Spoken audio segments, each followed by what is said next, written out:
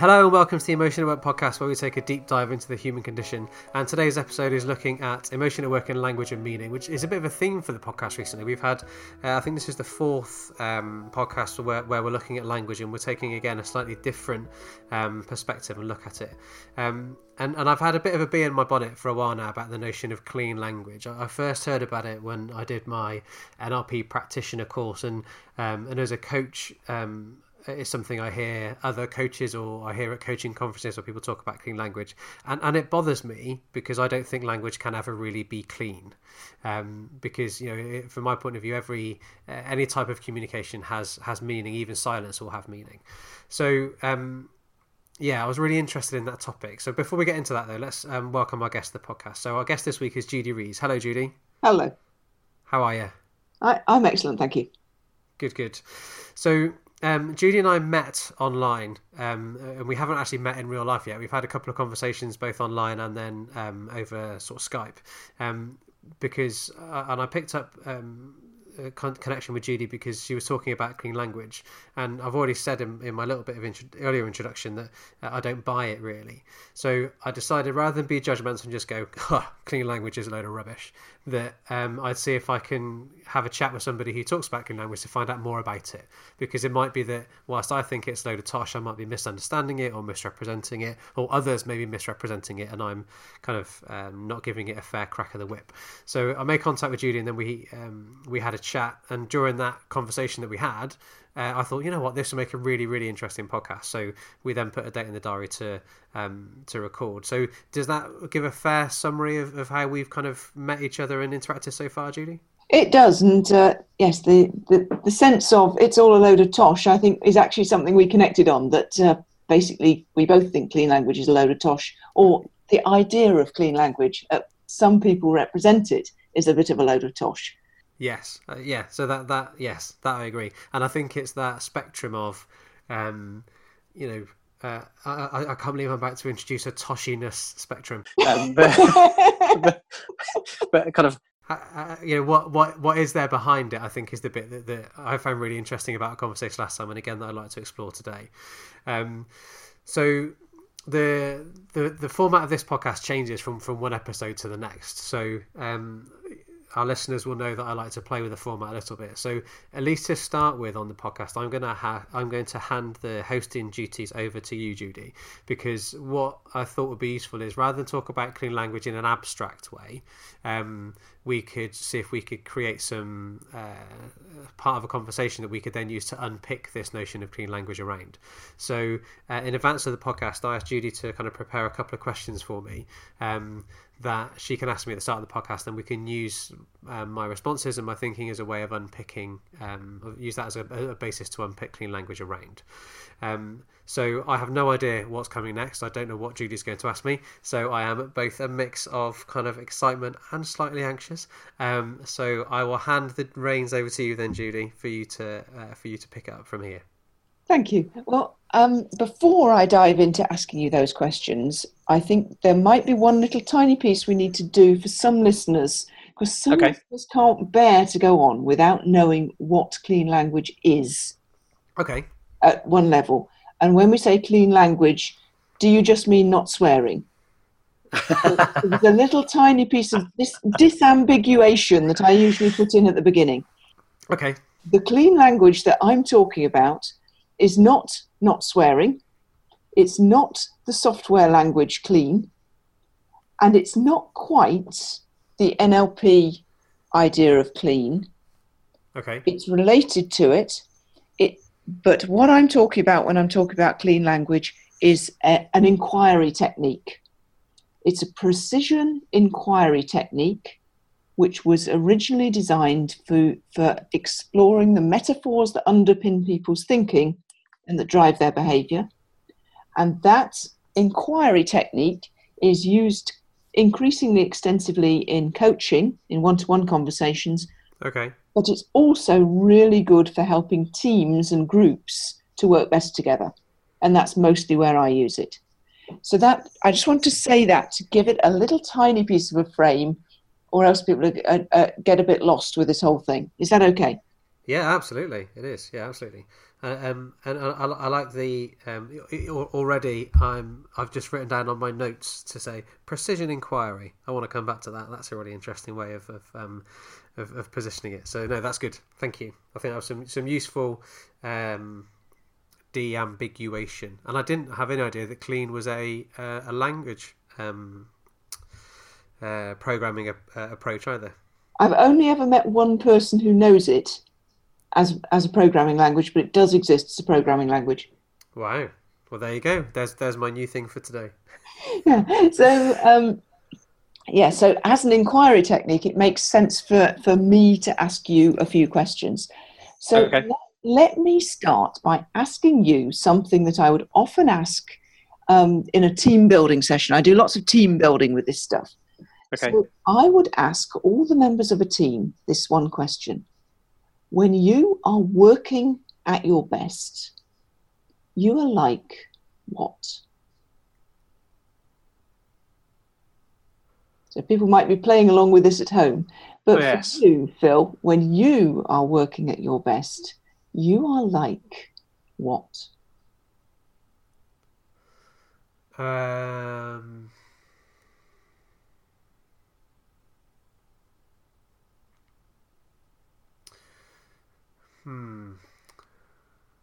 So if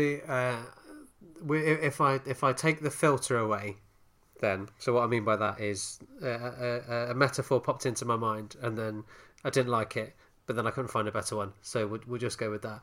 So the metaphor that came into mind was a river. Mm-hmm. So and that's partly to do with flow.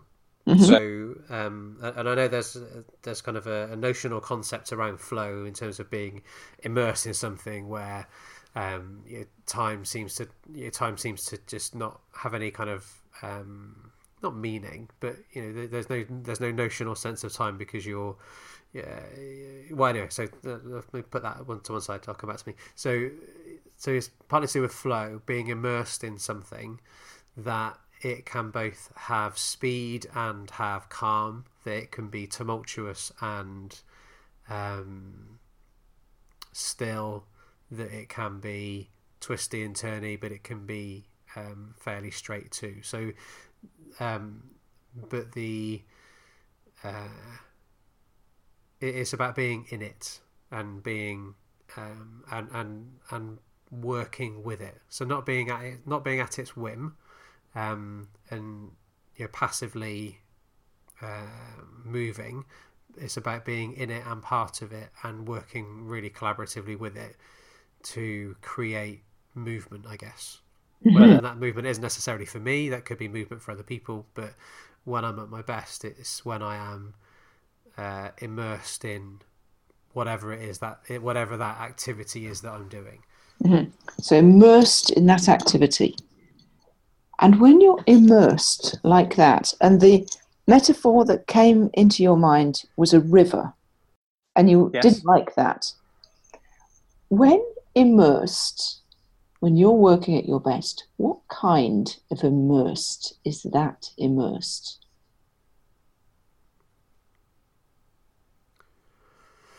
What kind of immersed is that immersed? So it's immersed to the extent that I can feel what's happening around me. Mm-hmm. So, excuse me, I need to cough for a second. I have a bit of a cold. So I can feel what's happening around me, and I can, and I use that information to, I guess, navigate my way along with whatever it is that's happening. So sometimes that might be about swimming with the current or swimming against the current. Sometimes it might be just about lying on top and being still and just letting it take me. Other times it might be where it's kind of head above the water, but other times it might be diving down to the bottom. So the immersion is to do with every sense is attuned to what's happening both around and within me. So in terms of how I'm feeling, how it feels for me, how it feels for other people, but but there's also elements of looking back and looking forward. So it most of the time it's in where I am right now in that river, but there's also occasions where there's a look up ahead to see what's coming, what's there, because that helps me be able to navigate that. But also, where have I been, what's been before, so that can, because that informs what's happening now as well. So if I can be attuned to where we are with a reference point of where we've been and where we're going, then that equips me most effectively to deal with whatever follows. Mm-hmm. And attuned to where you are. Yes. Like that. And when you are attuned like that, what kind of attuned is that attuned, when you're attuned to where you are?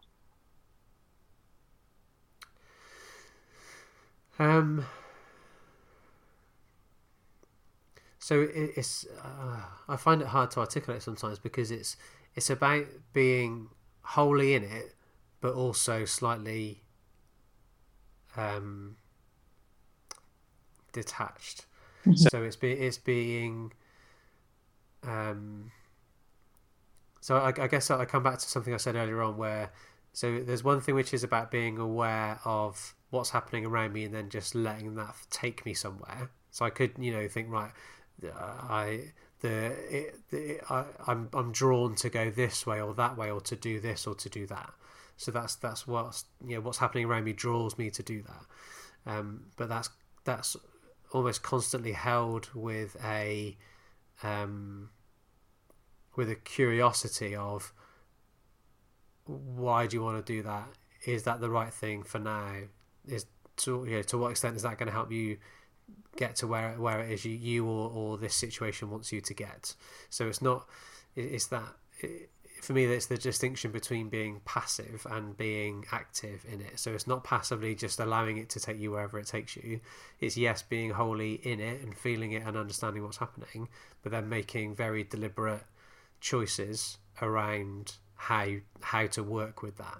Now, the choice, if there might be a choice to let it go and to go with it, but there might be another choice to say, actually, no, I don't want to go there yet. We're going to hold where we are for now. We're going to stand our ground for a moment, because we need to stand our ground, and then we're going to hold it here, see what happens if we continue to hold it here, see how long we can hold it for, and again, knowing why we're holding it and what the intent is and the purpose is and those sorts of things. But it's that balance between being wholly aware of what's happening, but that I guess countered, for want of a better phrase, with the deliberate and purposefulness of the choices that we make around it. Mm-hmm. So it's that balance between wholly aware and that deliberate choices, like that. Whereabouts is that balance?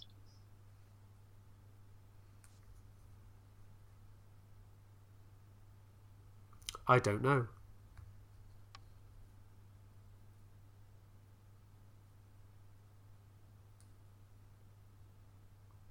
I don't know, because I've never been asked that question before.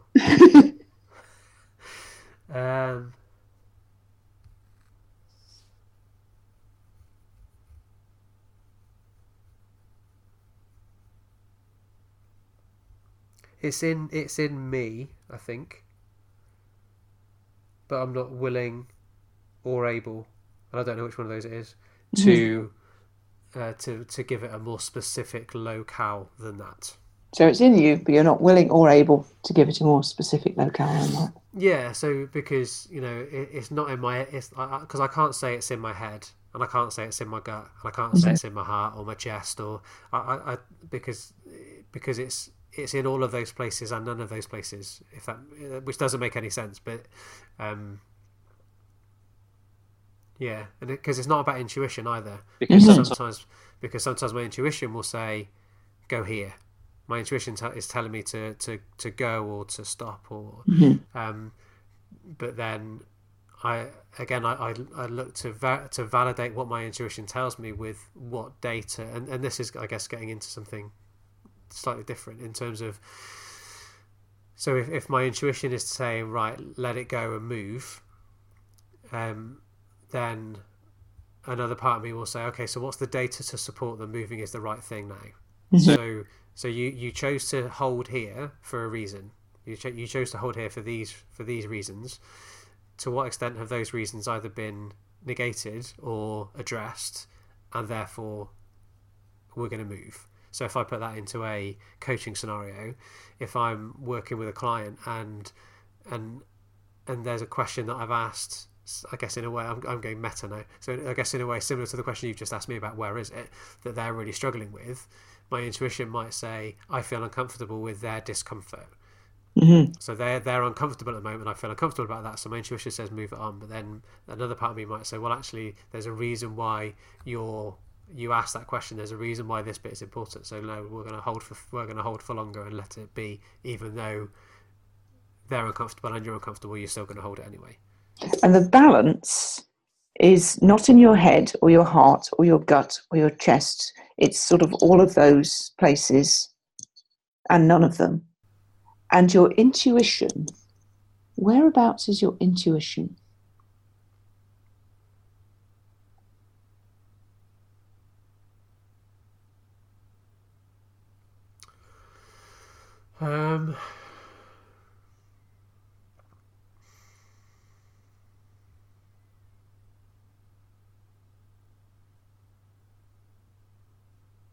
Again, it's similar in that it's in all of those places but none. So it's within me, but and it's really interesting because the thought went through my head just then was I had a feeling of being under pressure to say my gut. Mm-hmm. So I interpreted your question to be you putting pressure on me to say that's where to situate it somewhere, to situate it in my gut. And my long pause was because I was checking myself then to go, okay, well, why it's interesting that you've got that meaning. B, is it there? And C, are you saying it's not there just because you're trying to be awkward?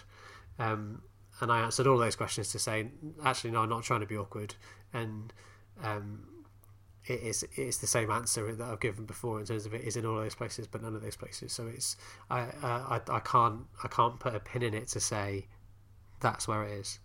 And that process that just happened, is that the same or different to the process you described a moment ago about the relationship between intuition and balance? So it's very similar. So it's yes. So very very. Is it the same? I don't know. I wasn't willing to say it was the same. Again, because I think I hadn't thought about it in that way. But yes, it's very similar to that process because it's so something somewhere inside me chose to hear it as what I just said I heard it as, and then another part of me was like, hang on a minute though, that because is there so yes, it's similar. Mm-hmm. So there's that balance, there's that intuition, there's that process, and when you're immersed in your work, every sense is attuned, and there's that balance between the wholly aware of what's happening and that deliberate seeking the data and all of that. And all of that, is there anything else about you when you're working at your best and all of that? So yes, and there's a lot of love in there because I love what I do.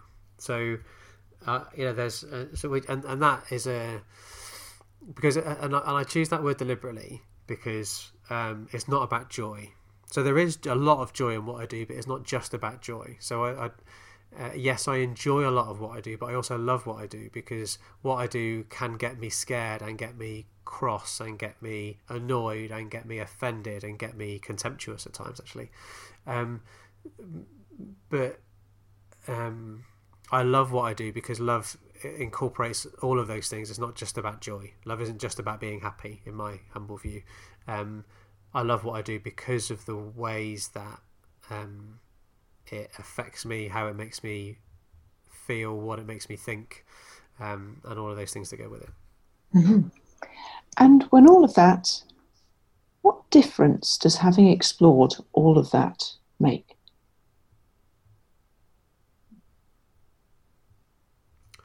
So it's made me. It's been interesting to make me think about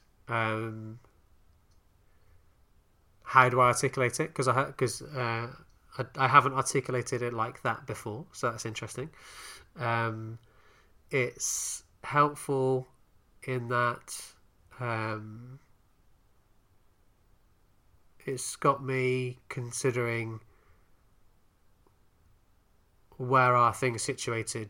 Do I want to situate things? So I'm saying I can't put a pin in something, it's here but it's not here. So it's got me thinking, is that something that I want to do? Right now I'm not sure if it is, but it's an interesting thought process to have. And I've enjoyed the self-reflection on the meaning that I'm getting from the questions that you ask. And I guess that part of that is with the knowledge of where the conversation is going to go in the future within this podcast as well. So there's like there's a momentary and meta analysis thing that are going on together at the same time. Thank you. So is that a good place to hand the chair back to you? Yes, thank you. Yeah, that sounds good. Okay, so there was lots of using my language within the questions that you asked. Is that I'm guessing that? Sorry, no. Try again, Phil. There was lots of questions, lots of my language that I use in the questions that you asked me. Is that a deliberate thing? Yes. So the clean language questions, which were devised by this bloke David Grove, are basically a set of about a dozen questions which have spaces in them for the other person's words. So the question patterns are relatively rigid. So people might have heard that I probably only asked three, maybe four questions in the whole of that conversation. But each time they were different because they had different of your words dropped into them. Yeah. So that was one of the amazing things that David discovered, that actually just a very small number of questions was enough to support somebody on making an inquiry into their own internal workings. The two most common questions, which are the ones I use most of the time, are what kind of X, where X represents some of your words, or is there anything else about X? And that's pretty much all you do with clean language. It is at one level incredibly simple, just a small number of questions, the other person's words, jobs are good. And as a practitioner, when you studied David Grove's work, or when you started doing that, how did you feel about that? And there's an agenda behind my question, which I'll share in a minute. Well, for me, it seemed absolutely natural because my professional background was a news reporter. Oh, okay. And I was the kind of news reporter who'd been trained that everybody else has a story. It's your job to find it and help them to tell it. I'm not the kind of news reporter you see on TV whose main role is to be a personality. In the tradition that I was taught, the reporter should be as invisible as possible. So for me, it seemed very natural and very comfortable as a concept, but it took what I already did and magnified it hugely. I thought I was already being clean in the technical meaning of the word clean, saying that I was doing minimal influence, but actually what I realized was that I was influencing all over the place. And that actually I could go a lot further and find, and the further I went into using their words and minimizing my words, the more I discovered, the more I learned. And that's when it got interesting. Because I said there was an agenda behind my question, and the agenda behind it is that I'm aware of a number of that's not the right phrase. So I've worked with a number of people who pride themselves on their ability to craft a question. So almost, so and having a massive question bank, to having a huge arsenal of questions at their disposal. And so the idea of only needing 10, I don't know where I got the number from, I can't remember if you said it earlier on, but the idea of only needing 10, I could imagine being they could interpret that as quite threatening, quite challenging, as rather than having this huge arsenal or armory of questions to ask. And I think that touches on the sort of the heart of the purpose of clean language. It's an inquiry technique, and if you're working in a change context, so if you're wanting to help somebody to make changes in their life, for example, in a coaching context, traditionally, NLP coaches and various other kinds of coaching, the coach comes in with the powerful question which completely reframes the situation and changes the way the other person thinks about the thing. That only works very, very occasionally. It's actually much more powerful to help the other person to understand it for themselves differently, which is a subtle distinction, but it's a really important distinction. So in NLP, you'll get things like slate of mouth questions and meta model questions, the purpose of which is to undermine the client's sense of how the world is by introducing new content from the facilitator, from the coach. But actually, the underpinning assumption of clean language is that 99 times out of 100, that's not the bit that's needed. Particularly in these days of us having the internet at our fingertips, if more information or more perspectives on the same situation was going to change things, it would have changed it by now. What really is going to make the difference is something from inside the client shifting. Now, that is potentially disempowering if your entire professional career is built on amazing questions that completely transform the client's world. But actually, if you're in that kind of mindset, you may like to pay attention to how often those powerful questions actually work, what effect they actually have, rather than the effect you wish they had.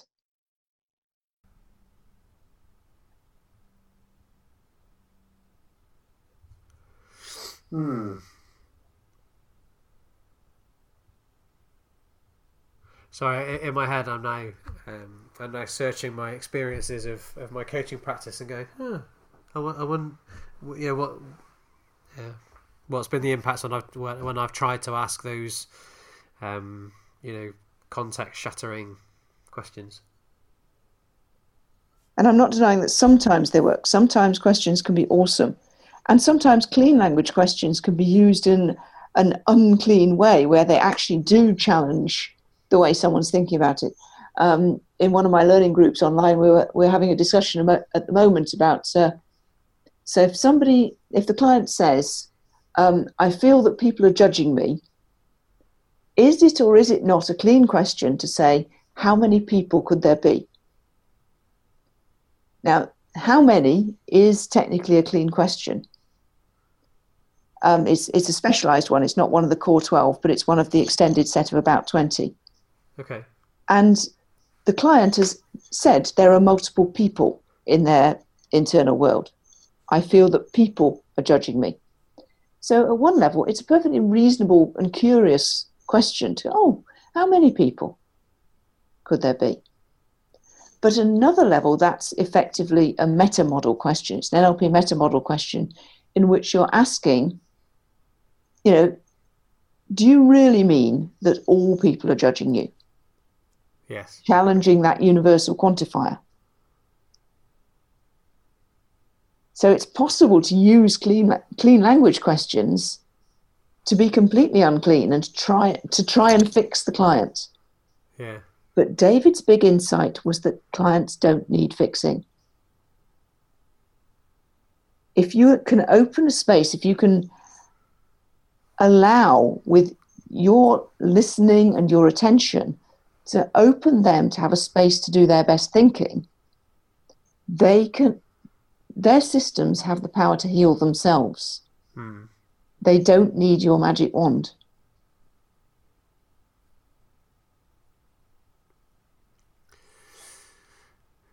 And I love that as a starting point.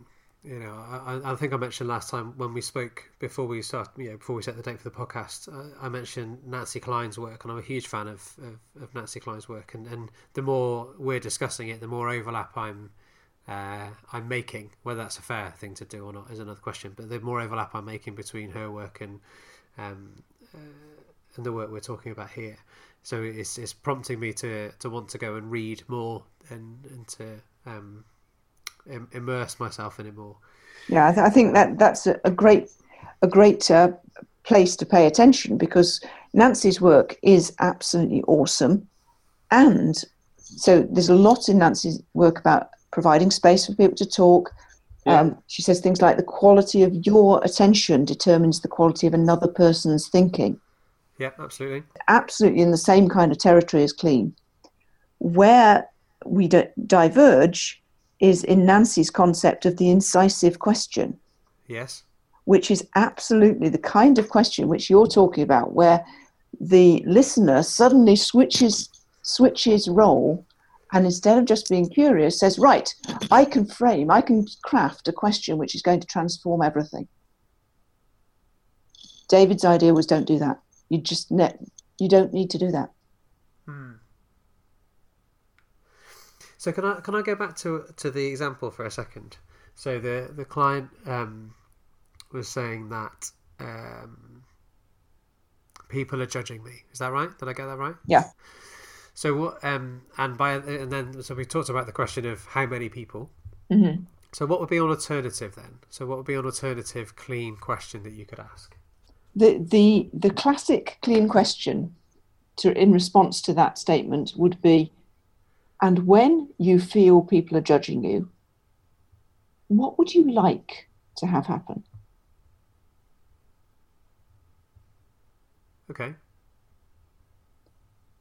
Now, at one level, that's it's got a less clean intention than just curiosity. Yes, true. For most people, most of the time, it's more useful to be paying attention to what they like than what they don't like, to resources and to outcomes, rather than to problems and the general messiness of the past. Yeah, okay. So most Kleen language coaches will use that attention switching question to help someone to look at what they would like instead. David Grove, on the other hand, didn't do that. He used to talk about being an equal information employer. And he thought that constant focus on outcomes was inappropriate, that people should actually keep this sense of curiosity and instead just ask another question that would take the person to the edge of what they already knew and to find out something else that they didn't already know. So when you could ask, so the original statement was, I feel people are judging me. David might ask, and when you feel people are judging you, and when feel, whereabouts is feel? Okay. Because David was really, really interested in psychogeography, about the notion that people's thoughts and feelings and experience was entirely physically grounded. We're not disembodied brains in jars. We are human beings in bodies in relation to environments. And our thoughts are held in physical space one way or another. And because David was working with trauma, one of the things he wanted to do was get his clients more into their bodies and less and out of their heads. Okay. Because in resolving trauma, typically it's a very visceral body reaction that needs to happen to resolve traumatic conditions. And are we talking physical trauma or psychological trauma or both? Both in the cases that he was dealing with. Okay.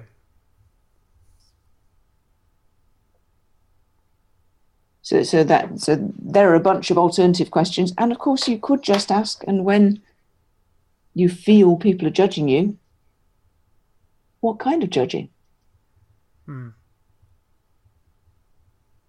And what you can notice by having this very, very small question set, you can go to some amazingly different places. Yeah, absolutely. Even though you've just got this small question set, the other person's words, and an intention to be curious rather than to try and fix it. Because one of the other things I'm really interested is the world of kind of framing and metaphor, which I've put together as one, and actually they're two distinctly different things. And I was curious about how, because there's me framing it as curiosity. So I was curious about the way or ways that clean language would use those two things.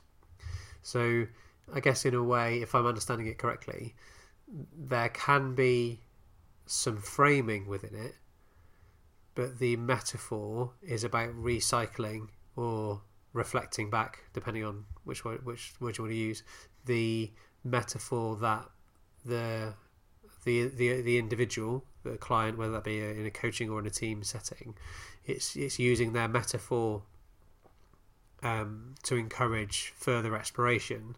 And the frame can be, where is that? So the frame, so the example, if I'm understanding it correctly, in the example you said just now around where is that judging, then the frame you're putting around it is that it has a physical place, and it presupposes it has a physical place, but the thing that you're reflecting back is the metaphor that's been used. Is that a fair or accurate description? It's a slightly complicated one, because framing is itself a metaphor and means lots of different things to different people. Yeah, okay. And every metaphor is unique to an individual, and we share common frames within cultures. So that there's a whole bunch of different energies combined in that question. When one is asking a clean language question, typically you're looking to find out information as the facilitator, but much more importantly, to help the client find out what's happening for themselves. You're trying to impose as few frames, as few rigid structures as you can, in order for them to have the maximum freedom of movement. But one of the things is that constraint inspires creativity. So when you ask a clean language question, you are directing attention with precision. You're not just vaguely going, oh, is there anything else about all of that? So which really just allows the client to carry on thinking the way they've always been thinking. So if we start off with, I feel that people are judging me, and you go, oh, is there anything else about that? Well, no new thinking is going to emerge from that. Yeah, okay, yeah. But by directing the client's attention with pinpoint precision to, is there anything else about those people? Then you basically take the attention to a bit they haven't already paid attention to. Yeah, okay. David wanted the attention taken to just the edge of what they know now, and not wildly beyond, but just at the edge. So in his way of seeing it, getting the answer I don't know to a question was not a disaster. It doesn't matter when the client says, oh, I don't know. I've never been asked that before. you're encouraging them to do new thinking. And even a small bit of new thinking is potentially making a change in the system. A lot of your listeners will be very much systems thinking. They'll have the idea that if, everything within the system influences everything else, if you can change one piece, lots of other things might change. So a small change in thinking, expanding the thinking in one direction or another, might change a lot of things. So when we take the attention to what the person wants, to the intended outcome, or as an appreciative inquiry, take the attention to what's working, what's going really well, that expands the frame of our thinking. We're discovering something new. So the whole space in which we think becomes larger, more things are then able to change, and more connections can be made and all the rest of it. So I've gone off on a bit of a riff around framing. No, it's okay. But is that some kind of answer to your question? Yes, it is. Thank you. Excuse me, coughing again. So it wasn't some kind of answer to my question. It was a thorough answer to my question. So thank you. And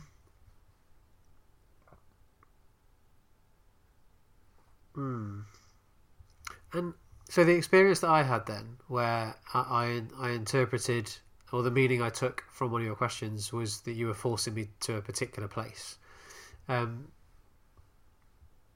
Is that because I suppose I'm linking a few things together, which may be inappropriate for me to do. We talk about precision inquiry, and then if I think about that in the context of the discussion that we had, that precision made me uncomfortable, and it caused a reaction in me of I feel like I'm being told I have to situate this somewhere. Is that, in your experience, is that common? I think this absolutely gets into the nub of the conversation that brought us together in the first place. The idea that people cannot influence each other is utter nonsense. Yeah.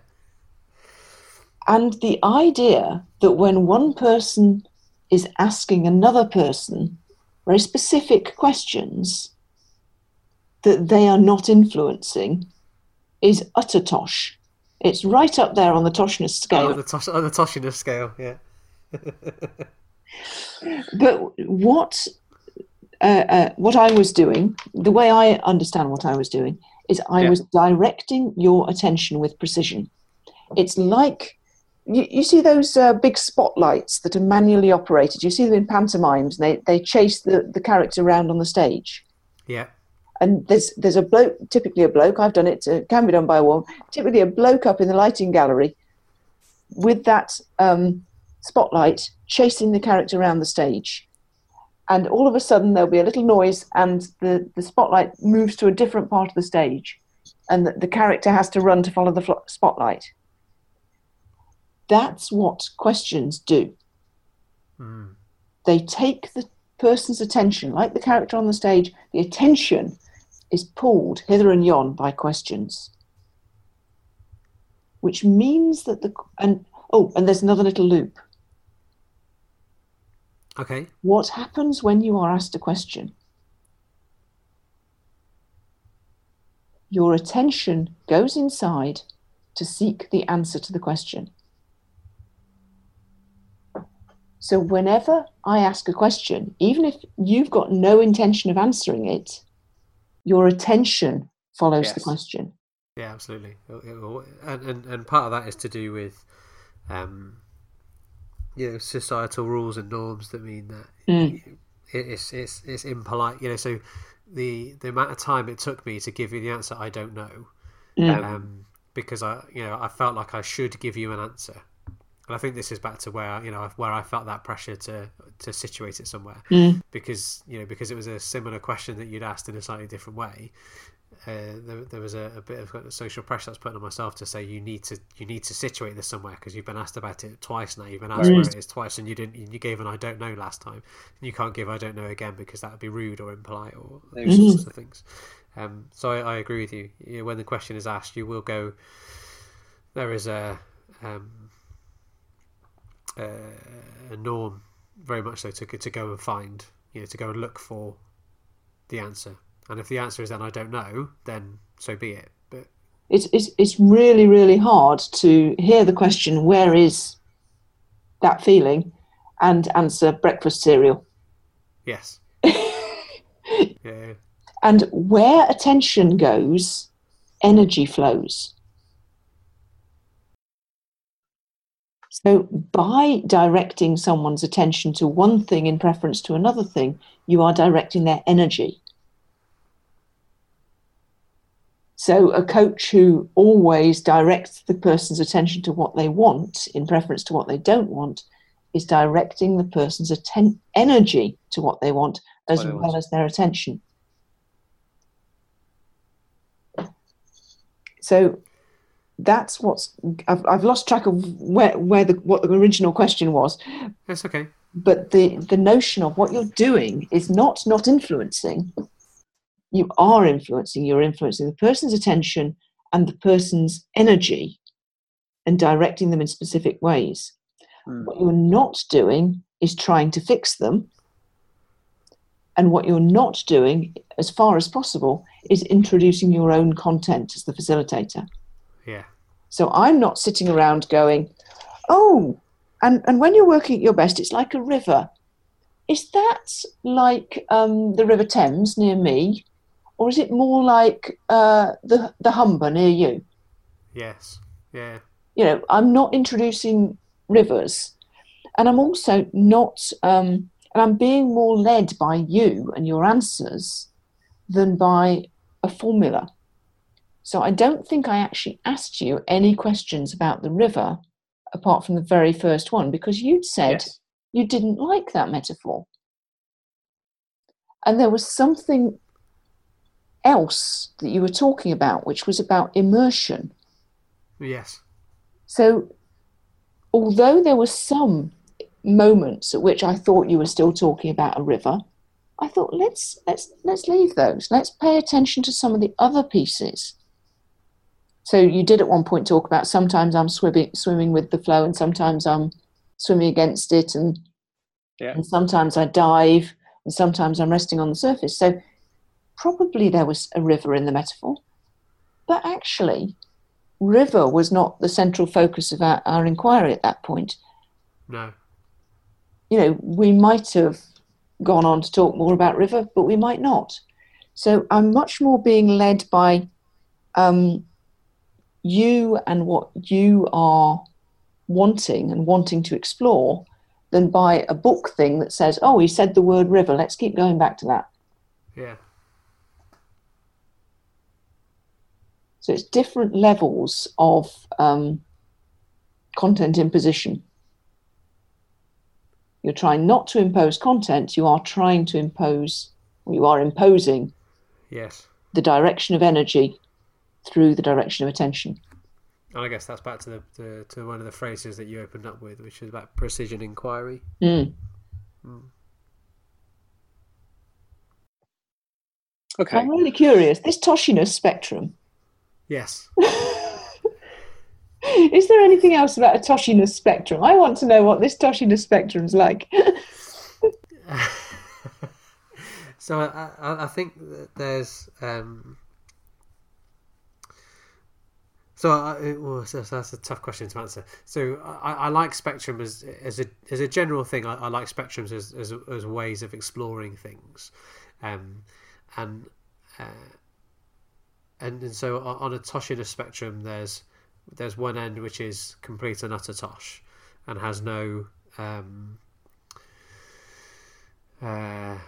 either, and there's a mix of things. It could be no practical application, it could be no evidence base behind it, no foundation for it, and then at the other end of the spectrum, there is, I guess, the opposite of those things.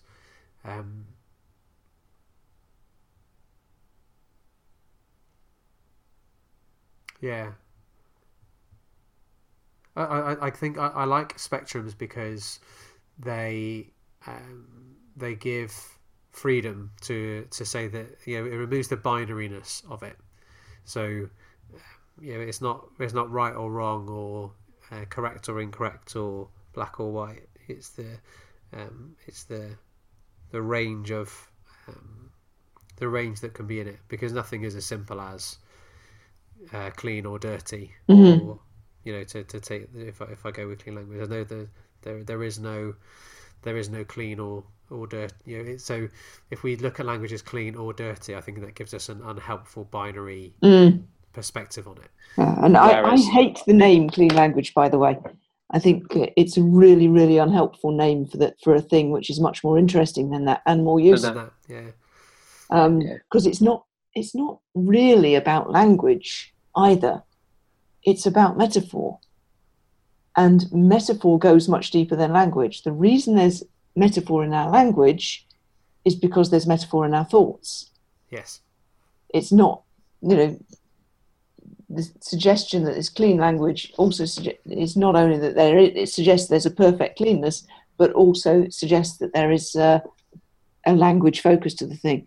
But actually, you can use clean language questions about all sorts of things. It doesn't have to be about words.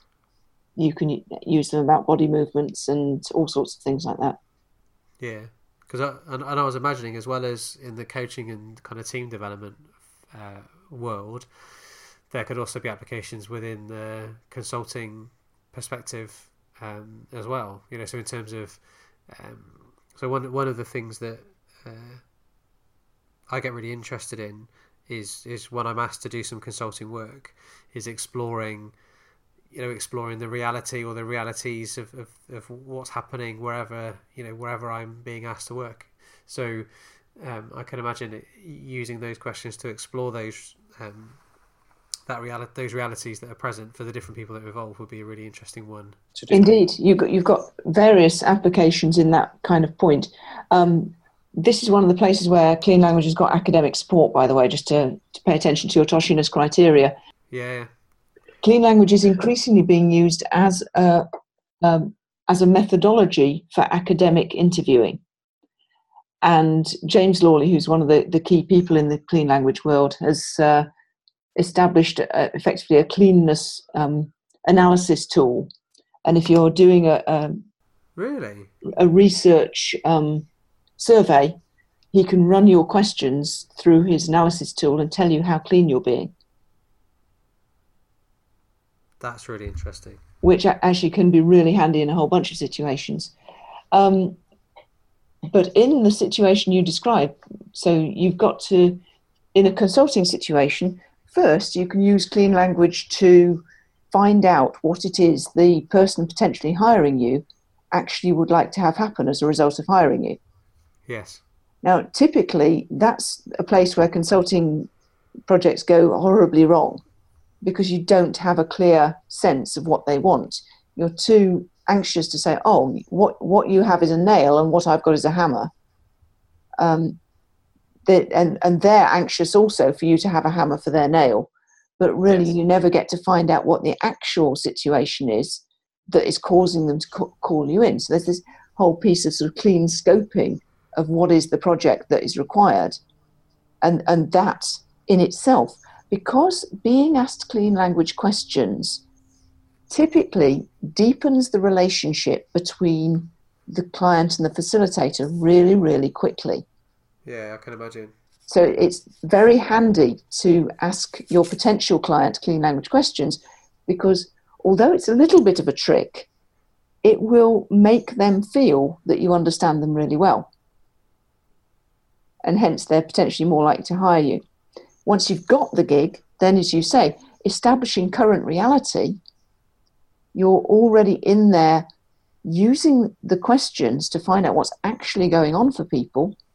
And in the same moment of doing that, you're building their relationship with you, and potentially you're teaching them tools which can build the relationships within the organization you're going into.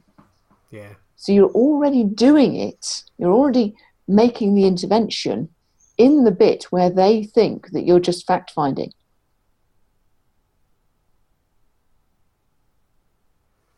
And then as it goes on, maybe you do your official report back and you say, what I think we should do is this, and you diagnose, you say, right, we should do some training or some coaching. And then you're, again, teaching people to use these questions is a way of teaching them to be more curious about each other. And my colleague Caitlin Walker would say, in the process, the system becomes aware of itself. What she mean? Well, I think what I understand her to mean by that. I was going to say, what do you mean by that? Yeah. What does she mean by that? Is that as people become more aware of each other and more aware of the interactions between people and more aware of the results of the interactions between people, they can start to direct attention in ways that potentially change that. When an individual is being coached using clean language, stuff that just changes. So the example I often use is a client I had recently who his metaphorical landscape, he had, it was like there were blocks scattered all over a field. Okay. And I asked him questions about these different blocks. I suppose they must have been to do with different aspects of his career. I was asking him about different blocks, and we've been going for about 15 minutes. He suddenly went, "Oh!" I said, "What just happened?" He said, "Oh, the blocks have picked themselves up and formed themselves into a staircase." Okay. And I asked him some questions about the staircase, and the next thing that happened was a flaming portal opened up at the top of the staircase, and he was able to go up the staircase, walk through the flaming portal, and his stuff was sorted. I know one of the downsides of being a clean language coach, you never really understand what they meant by the metaphor. No. But the bit I wanted to share was the surprise, the sense of surprise. When the metaphor changes, everything changes. Yeah. Something similar seems to happen when groups and teams really get using these questions and using their metaphors together. At the very simplest level, they discover that one person is when they're working at their best, they're like an express train, and another person, when they're working at their best, they're like a butterfly. And now they understand why they're not quite seeing eye to eye. But as it goes deeper, they can understand, well, what is it that the butterfly needs to be in place to be working at their best? Oh, they need the freedom to move from flower to flower. What is it the express train needs to be working at their best? Well, they need to be properly fueled and have a nice clear track to follow. And once you know that people need this stuff, the butterfly can make sure that the track's in place, and then they can float off.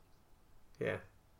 It becomes much easier to work together when you know what people need. And until you start to get curious about your colleagues, you just don't know. And what I really like about that is the way that it empowers the individual to create those things and articulate those things for themselves, as opposed to it being done as a result of completing a personality questionnaire or as a result of a doing like a Belbin team roles thing. So rather than asking questions to then put yourself in a predisposed or prescribed box, it's about you being empowered and enabled to create those explanations and distinctions for yourself. And it takes a lot less explanation than Belbin or any of those things. Yeah, absolutely. And how many pages of assessment is it for a Belbin thing? It goes on forever.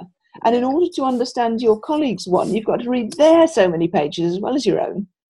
And and so on and so forth. Whereas with a metaphor, just one line, when I'm working at my best, I'm like a butterfly, gives you so many clues.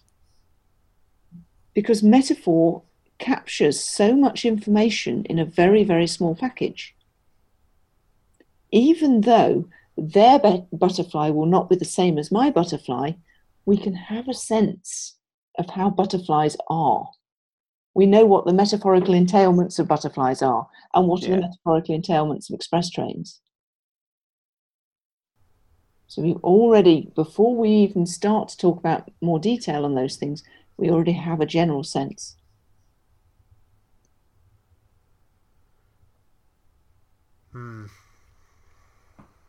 Oh, it's been fascinating, Judy. I've really enjoyed it today.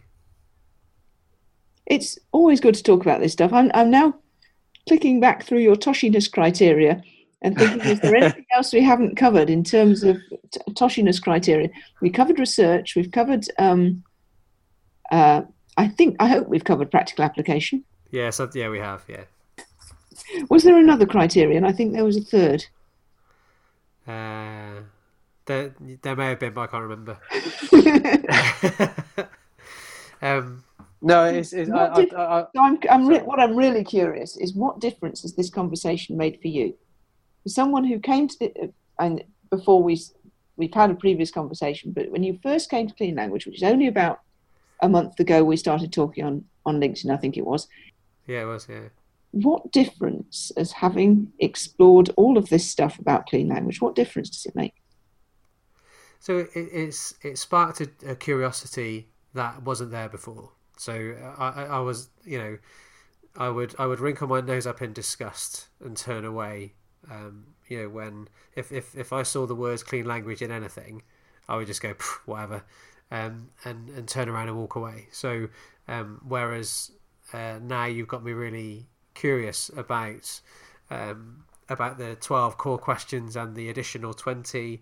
The work that both David Grove and James Lawley are doing, because part of what I do is around. I will help organisations with some cultural diagnostic stuff, and I think I've got some really good, what I'm going to use inverted commas, good questions, which I've again, and when you talk about the examples that you've shared with me today around what some of those 12 might be, I can see that the questions that I've got have elements of those within them already. So in terms of the precision but broad, so asking something that's precise but gives space and room to allow people to explore, the use of the interviewees or the group's language as a way of kind of presenting that back to explore that in more detail and explore that in more depth. So both in my work as a coach and a consultant as a facilitator, you've really got my curiosity piqued around what else is there then, and to go and find out more, read more, and just to go and interrogate it more. Whereas and that's all I say, that's almost, it's not an almost, that's a complete 180 from where I was before. So if you'd have said, where does clean language fit on your things that you want to go and investigate, I'd have said it's not even on a list. Whereas now it's very much on that list and something I want to investigate quickly. Excellent. I rate that as job done then.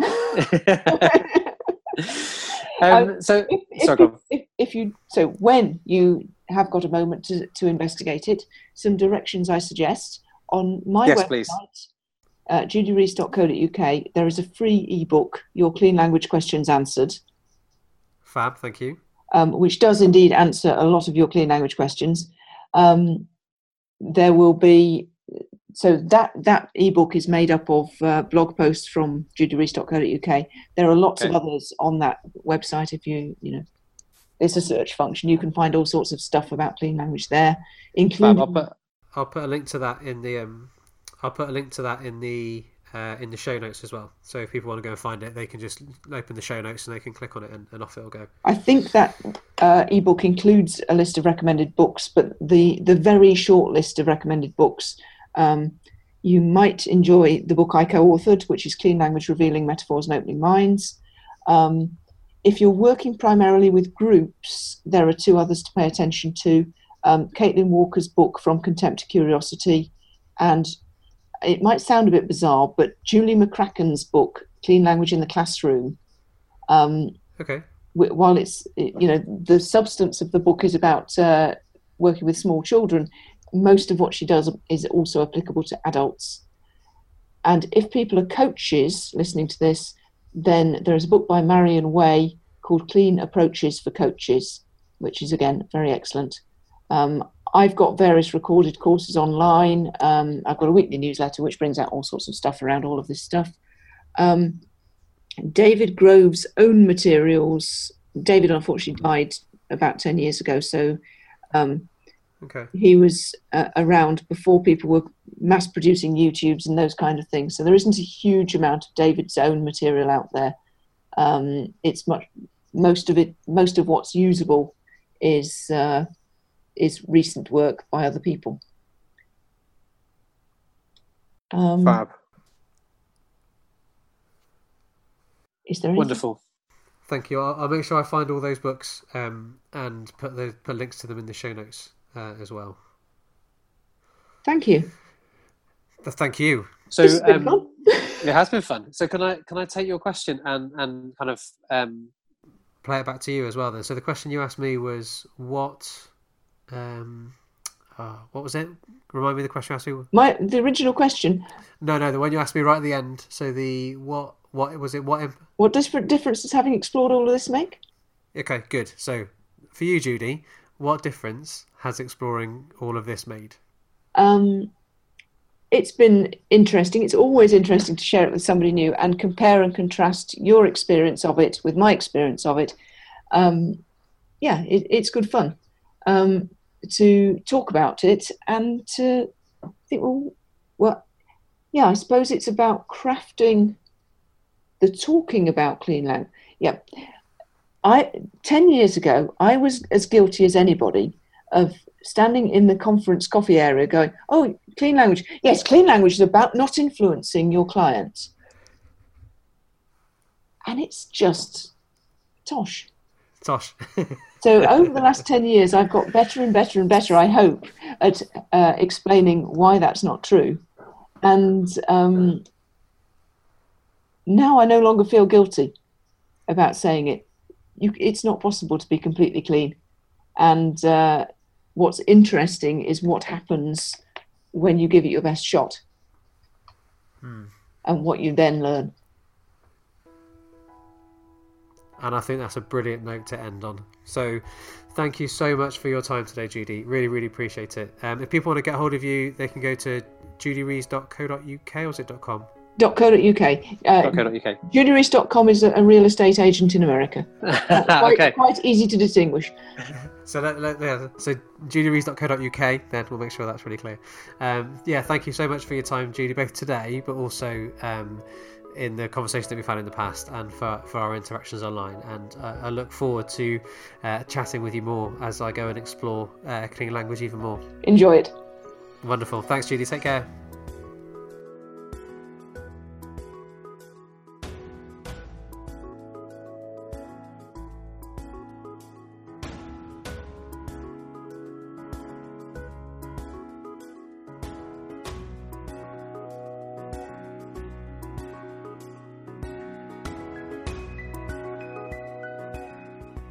You've been listening to the Emotion at Work podcast, written, recorded and presented by Phil Wilcox, edited together by Simon Leverton.